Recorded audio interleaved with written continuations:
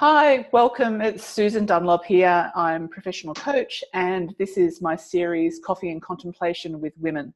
This is podcast number 2, and today we are going to be talking with Lisa Mackay, or Mackay. She will correct me in a minute. Mackay's right, yes. Okay, off to a good start. And Lisa is a 30-something, so in all the decades of women that I'm going to be interviewing, Lisa has kindly put her hand up to step up to the plate to be my first guest. We're both just a tad nervous, so yeah, please bear with us, but yeah, I think we're up for a bit of a good chat. Welcome, Lisa. Thank you. Thanks for having me. Hey, no worries. So a little bit of background for you before Lisa shares her story. To me, Lisa's my niece, and I see her as one of those unsung heroes. A woman who's surprised when I invited her that she'd actually be an inspiration to anyone. Lisa's 34. She's the little sister to 3 big brothers, and she always held her own, and she had their backs. She's also, I remember very vividly, she would say, just get on with it, or just get over it. So she'll share a little bit where that came from as we have a chat later on. At 3, Lisa fell ill. They thought it was due to a mosquito bite, but it had something to do with Ross River fever. And Lisa will share too what happened with all of that. But by the time she was 12, Lisa had both hip joints replaced. And again, she just got on with it type of girl, Lisa moved on into her teens, fell in love to the guy she married, travelled the world. She's made a home. She's got 2 beautiful children. She runs a company. She runs a property in the hinterland of Sydney. She's surrounded by the people she loves, horses, chooks, guinea pigs, cats and dogs. Just a few things. Just a few animals, yeah. Is that all? Is there any more animals? Not yet. No, that's it for the moment. Okay. All right. Lisa was also evacuated 3 times in the fires recently, but thankfully their property was saved. So that was a pretty scary time for her. So Lisa has experienced really a lot of great happiness and incredible grief. She inspires me by how she took the lead in tough times, and she protects her pack. She protects her parents and even her grandparents when they were around, through to her children. And I see Lisa as a role model, to say the least. So, yes, once again. Thank you. So Lisa, some of that there, I think maybe that's where we kick off is, if you could maybe share a little bit around, maybe around that, what your health issue was that you were challenged by from such an early age. Yeah. How have you overcome or dealt with it, into your 30s? It was, at 3, I was bitten by a mosquito bite, which then turned into Ross River fever, which then caused a dormant gene in my body to bring my rheumatoid arthritis out, or, something like that. And from there, it kind of was lots of tests to see what was happening, if it was cancer or what was it, because it was very uncommon for someone so young to have it. So that was a bit of a stressful time for my parents. And then it was just a lot of hard work from everybody to get me where I am today. Lots of different medications, things that hadn't even been tested. Hip replacements at 12. And that's just kept going on. There's nothing else you can do.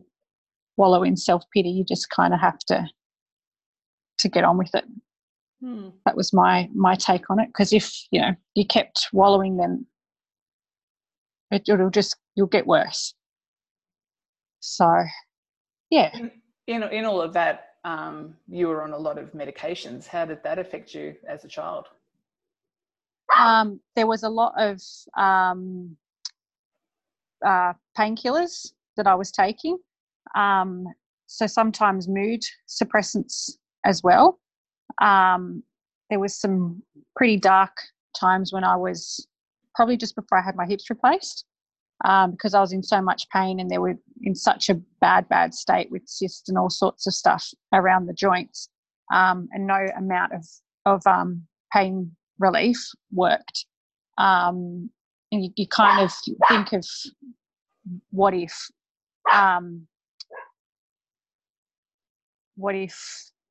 the medicine's not working? What's the point of all of this? So, you get into a bit of a dark place. But again, if you just push through it all, which, you had to, I had a pretty strong, my parents were pretty strong behind me, pushing me through. And then having them replaced. But the medication, they weren't sure as well if I'd be able to ever fall pregnant. So thank goodness I was able to have 2 children, healthy children as well, and conceive naturally. So that was just a blessing, a huge, huge blessing. Yeah. And with that, say like just being able to carry a child and giving birth with all the the what has happened to your body from the arthritis, did that cause you any issues at the time when you were going to the birth stage? I had to have a cesarean for both children. They didn't want any complications with my hips if I had to have a natural birth. But everything was okay. I was probably at my most healthiest when I fell pregnant for both. So I wasn't on any medication for that. Because some of the stuff I was on, you can't fall pregnant. They use it for some chemotherapy patients. So I was at my healthiest. So that was a good time. Yeah. Oh, great. Sorry. Yeah. What I was going to say too, you're saying you're in like that dark patch when you were, and you had your hips replaced at 12. Did that just go away, the darkness, or do you feel that you've actually found coping ways to actually manage that type of the emotions and feelings from it? Yeah, I think it made me stronger. I want to just keep moving forward. Mm-hmm. I probably got to a crossroad. If you just keep going down one path and it's not going to end well, I'd end up being a miserable adult. And that was the plunge to have such a drastic surgery, with the hope that further on down the track I would be able to live a happy and able body as an adult. So, yeah. Okay. So physically, have you done anything since in your life that you didn't think you'd be able to do?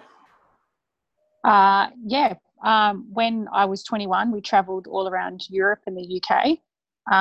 That was a huge feat for me, to be able to walk the amount of kilometres that we did with little pain.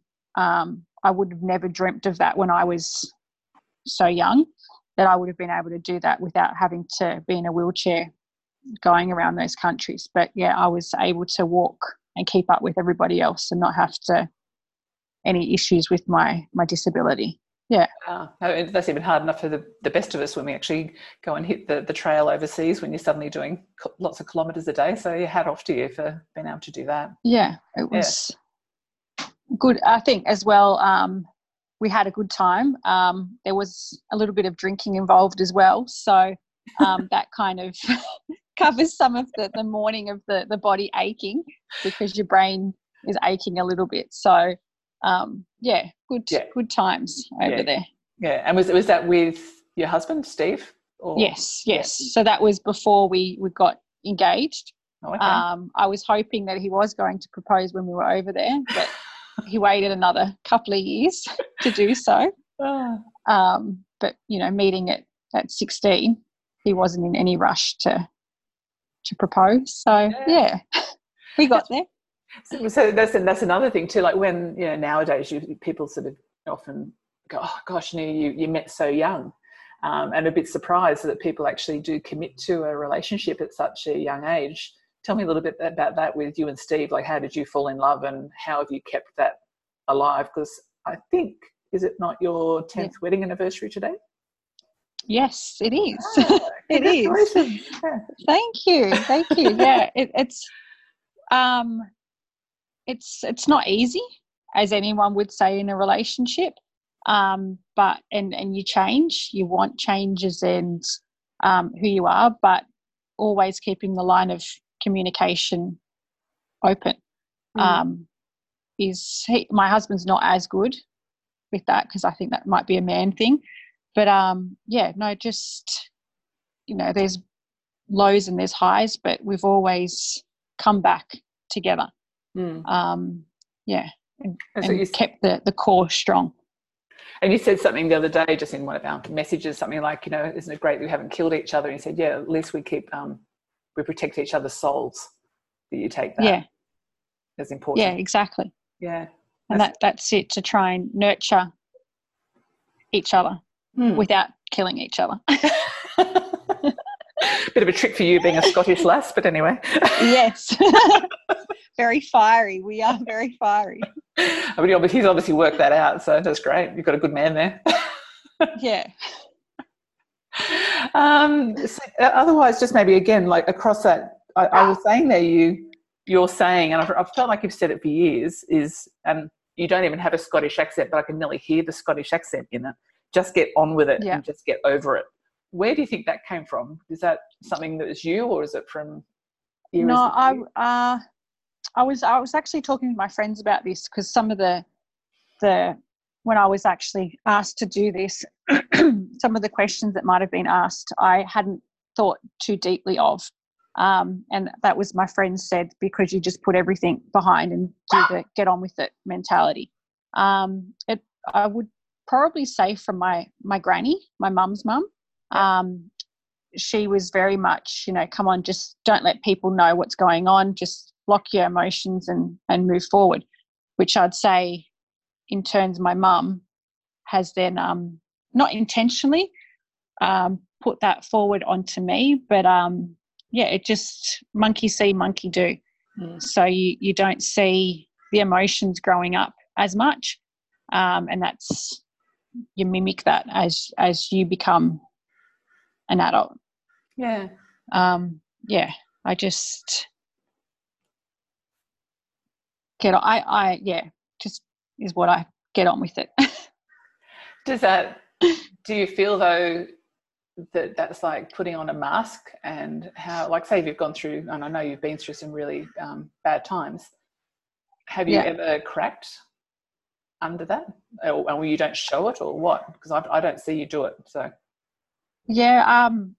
probably Steve, my husband, would have seen a few of the cracks. Yeah. But probably, very rarely. I just kind of put it behind and move forward, because I know that there's someone else that's struggling more, that needs you to be the rock. Yeah. For them to lean on to be dependable. And I've seen you take that role, Lisa. Like, we'll talk in a minute, like what was just one of the worst news. And I asked you just before we started whether you wanted to cover off on that today, but you amazed me again. You sort of said, well, other people will have experienced the same thing that you have, so you do want to share. Mm-hmm. But I did see when you went through, was it 2013? Yeah. You just took on some strange, queen role of your kingdom, and really protected everyone. And I was just aware that, oh my God, this lovely little lady has just got this, this full on strength that I'd not actually witnessed in you before. So do you want to maybe talk about what happened in 2013? Yeah. So in 2013, my brother at 30, he was on a cruise liner and he jumped off to save his girlfriend. Neither of them were found, and it was just to try and fathom the whole thing was just you couldn't comprehend. So obviously Mum and Dad were completely and utterly gutted, couldn't even think about tomorrow, let alone what was happening within that hour. So someone had to step up and guide and help. And I tried to do that to the best that I could, knowing that Mum's normally the one that protects. So, yeah. And and even in that time, you'd just given birth, hadn't you? Yeah. God. Yeah, my son was 3 months, and he was born with the name Jack, but we changed his name after 3 months to honour my brother, and now he's our Paul. Yeah, little Paul. Yeah, little Paul, or wee Paul. Yeah. As he's called. It was a trying time for everybody. Again, my husband was pretty good because I couldn't look after my son to the best of my ability because I was trying to protect my parents. So, yeah, everyone bound together to get through that. So, yeah, I think that's what you've got to do. You just rally together. Yeah. And that was something that you found too. I think you just after that happened, I think your parents and you were living together. Was that sort of an important thing for you to actually be pulling in together at that stage? I think it was, Mum and Dad, they couldn't cope living in the family home anymore, so they sold and moved in with us. And I think it was good for everyone to be together and to be able to support, to try and keep everyone on track, especially Mum and Dad, to keep them moving forward. Yeah. And she had the kids, my kids, to keep her going, to focus her attention on them and, you know, their life, to try and not get over, but try and just cope with losing their son. Yeah. Yeah. And you've done some things like that was what are we talking, 7 years ago? So in the 7 years, I mean, you've got your life back a little. Like I know that the grief is always there, but what have you done that's actually helped you come back out to be, you know, Lisa and Steve and, you know, daughter, parents, lover, wife, everything you are now? Yeah. It's time. I know they say, you know, they say that all the time, but it doesn't make it any better. It doesn't heal, but I think it becomes the new norm. Going to various places without him there.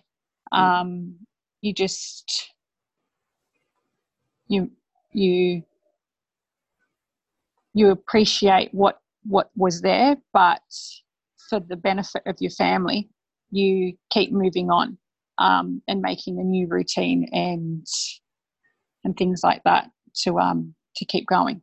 Yeah, because never forget. No, because to me, you're very much the planner of the family. Like you're always like a few years ahead of the rest of us. And have you got the toilet paper sorted out right now, Lisa? Have you got toilet paper in the house? Well, actually, we do. Yes. I wasn't as full on about it, but I did get a call from Mum overseas saying that she's going to be back next week, and she demands that we have a house full of toilet paper in case the world ends. Okay. Apparently, wiping her backside is one of the important things in life. Good. At the moment. So we've prepped for that one. But yeah, I think for me, by having plans and having things to work towards, there's light at the end of each tunnel, I suppose. Yeah. Things go down, but then you've always got something positive at the end of the tunnel. Yeah. Yeah. That's probably where the part about, when you were shocked that I would think that you would inspire someone. I think, oh my God, Lisa, you just don't see yourself. So thank you so much. Like, you're sharing a lot I know that it's very big of you to actually even start to say those words today. So yeah, good on you for being so open. It's hard, but you know, that when you asked me, I was just floored. So to be honest is what, you know. Yeah. So shall we go on to some of the other ideas we were talking about? Maybe a little bit of your cheekiness. What was the naughtiest thing you ever did as a child, Lisa? Yes, well, being the youngest, I kind of did a few naughty things that fell under the radar because my parents were too busy worrying about my brothers.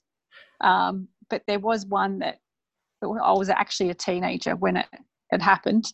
Mum and Dad were overseas and my brothers were looking after me. I think at the stage we might have been about 16, and I had a little bit of a house party at the time, and my best friend and I at the time thought it would be funny if we went and picked a friend up using my car, because we both had two L's that made a P. Oh no, what could possibly go wrong with that? Yeah, exactly. So off we went in the car. We left the house party, and then my brother came home and found that I wasn't there and there was a house party on. So we got into big trouble, but my eldest brother said, no, we've all done silly things before. Let's not tell Mum and Dad. So I got away with it. Oh, good. However, my brothers did grill me over it, and it wasn't until a couple of years later, probably actually about 10 years later, Mum and Dad found out about it. Did the heat come off then? Were you in trouble still, or was it okay? Or did you get the look? No, I think it was actually not so long ago, because Mum said to me, so don't ever complain when your daughter does anything naughty because you've done bad things as well. Oh, God. How do you think you're going to cope with, your daughter doing naughty things, Lisa? I need to remind myself that I was once there as well. We're no angels. And she's obviously takes after her mother, and she's quite strong-willed, stubborn. So, yeah, looking forward to it, I suppose. Are you a type of girl, do you think that it's got a lot of rules? Are you a rules type of mum, or how do you feel you mother? I try and have rules to not have the chaos. However, sometimes rules are just there to be broken. So I don't have a lot of rules, as long as the kids can talk to me. Yep. Then that's all that I ask, is that they can be honest with me, regardless what comes or goes. I just want them to be honest with me. Yeah. Even trying to instill that in them now, that you won't get into trouble. Just tell me the truth so we can work things through together. So it's not so much more about rules, but just honesty. Yeah. Okay. Well, that's interesting, isn't it? Yeah. So, and how old are they now? They're my youngest is 7. Yep. And then the eldest is 9. Oh, okay. All right. Well, she's too young for me to interview her for my 10 to 19. Yeah, just. Because I could have asked her about her mum. She's very, very mature, and she'd probably tell you too much information, actually. Okay, so she's banned from the interview circuit, is she? Yeah. All of Mum's dark secrets. I think I know most of them, but that's all right. Yeah. If you could travel to one place in the world that you've not been to, and there's no limitations, where would you go and who would you take? This was a hard one. I was thinking Antarctica. I love every part of the world, but I did think of Antarctica because it won't be there forever. But then flip the coin again, and it'd probably be, I think it's called Latvia, I think it is, where Santa lives in the North Pole. Oh. Yeah, I would take my kids. I would just take everyone, actually. Yep. To me, family is everything. And without family, then it's a pretty miserable existence. So, that's. I love Christmas, and what better place to be in than be with Santa and all the reindeers up at the North Pole. It's so exciting. It does. Yeah, everyone, yeah. Actually, I think I've still got the stamp here from when you used to send letters off to Santa, and they'd actually come back and it's got the stamp from wherever it is, Finland maybe or somewhere. It's actually got the stamp. I've actually kept that in my jewellery box. So I think I was more in awe of it than the kids even were. And that's it. The Christmas spirit is from the kids. From the parents, maybe. Yeah. Hey, look, I'm going to wrap up it. We'll do this for just half an hour because it's the first one, and you and I can chat forever, and we will catch up again soon anyway. Just a few little things to end on. What is your favourite quote that inspires you?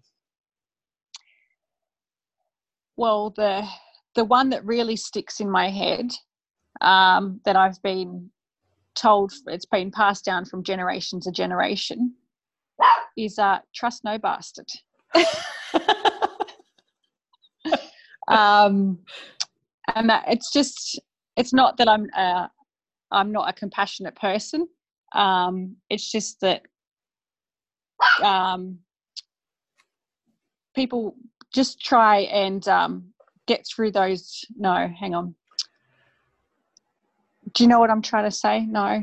This sounds a bit like your grandfather, is it? Is that from Grandad Sam? It's a grander thing. It's just it's probably again what you put the walls up, so you don't let people in. So that would be my quote that I remember. Okay, sorry about that. I've got someone ringing me on Messenger. I don't know why, because that never happens. That's anyway. Well, I've got my dog barking in the background at the guinea pig. So welcome to the farm. Oh no, yeah, it feels like normal for us to be doing that then, right? Like this. I don't know how to hang up on it without hanging up on our call. Sorry, everyone, for that. It'll stop eventually. Yep, he's trying. He's really trying hard. So there we go.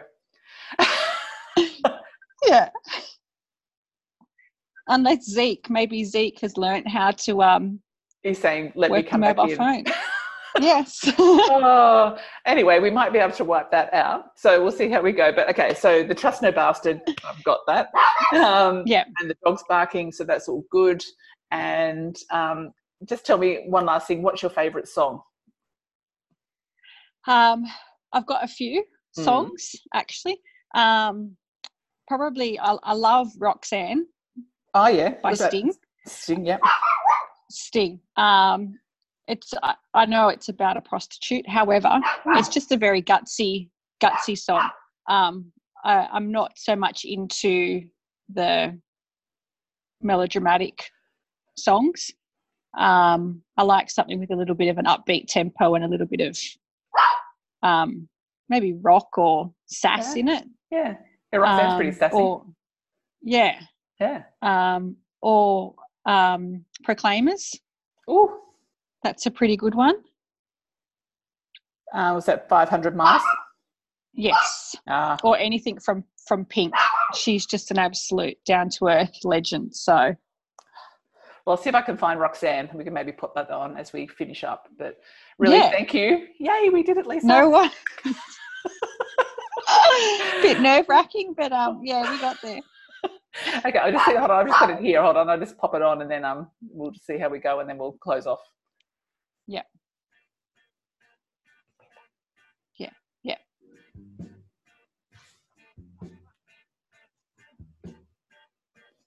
It's a good song.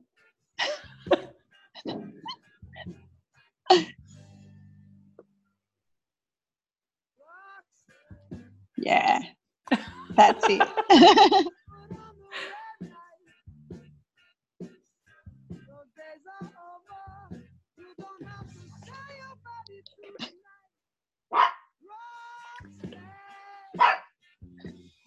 So now we just need maybe a glass of wine and finish it off. While we're listening to this. Okay, I'll close off the song and I'll close off. But thank you everyone for listening today. Thank you. No worries.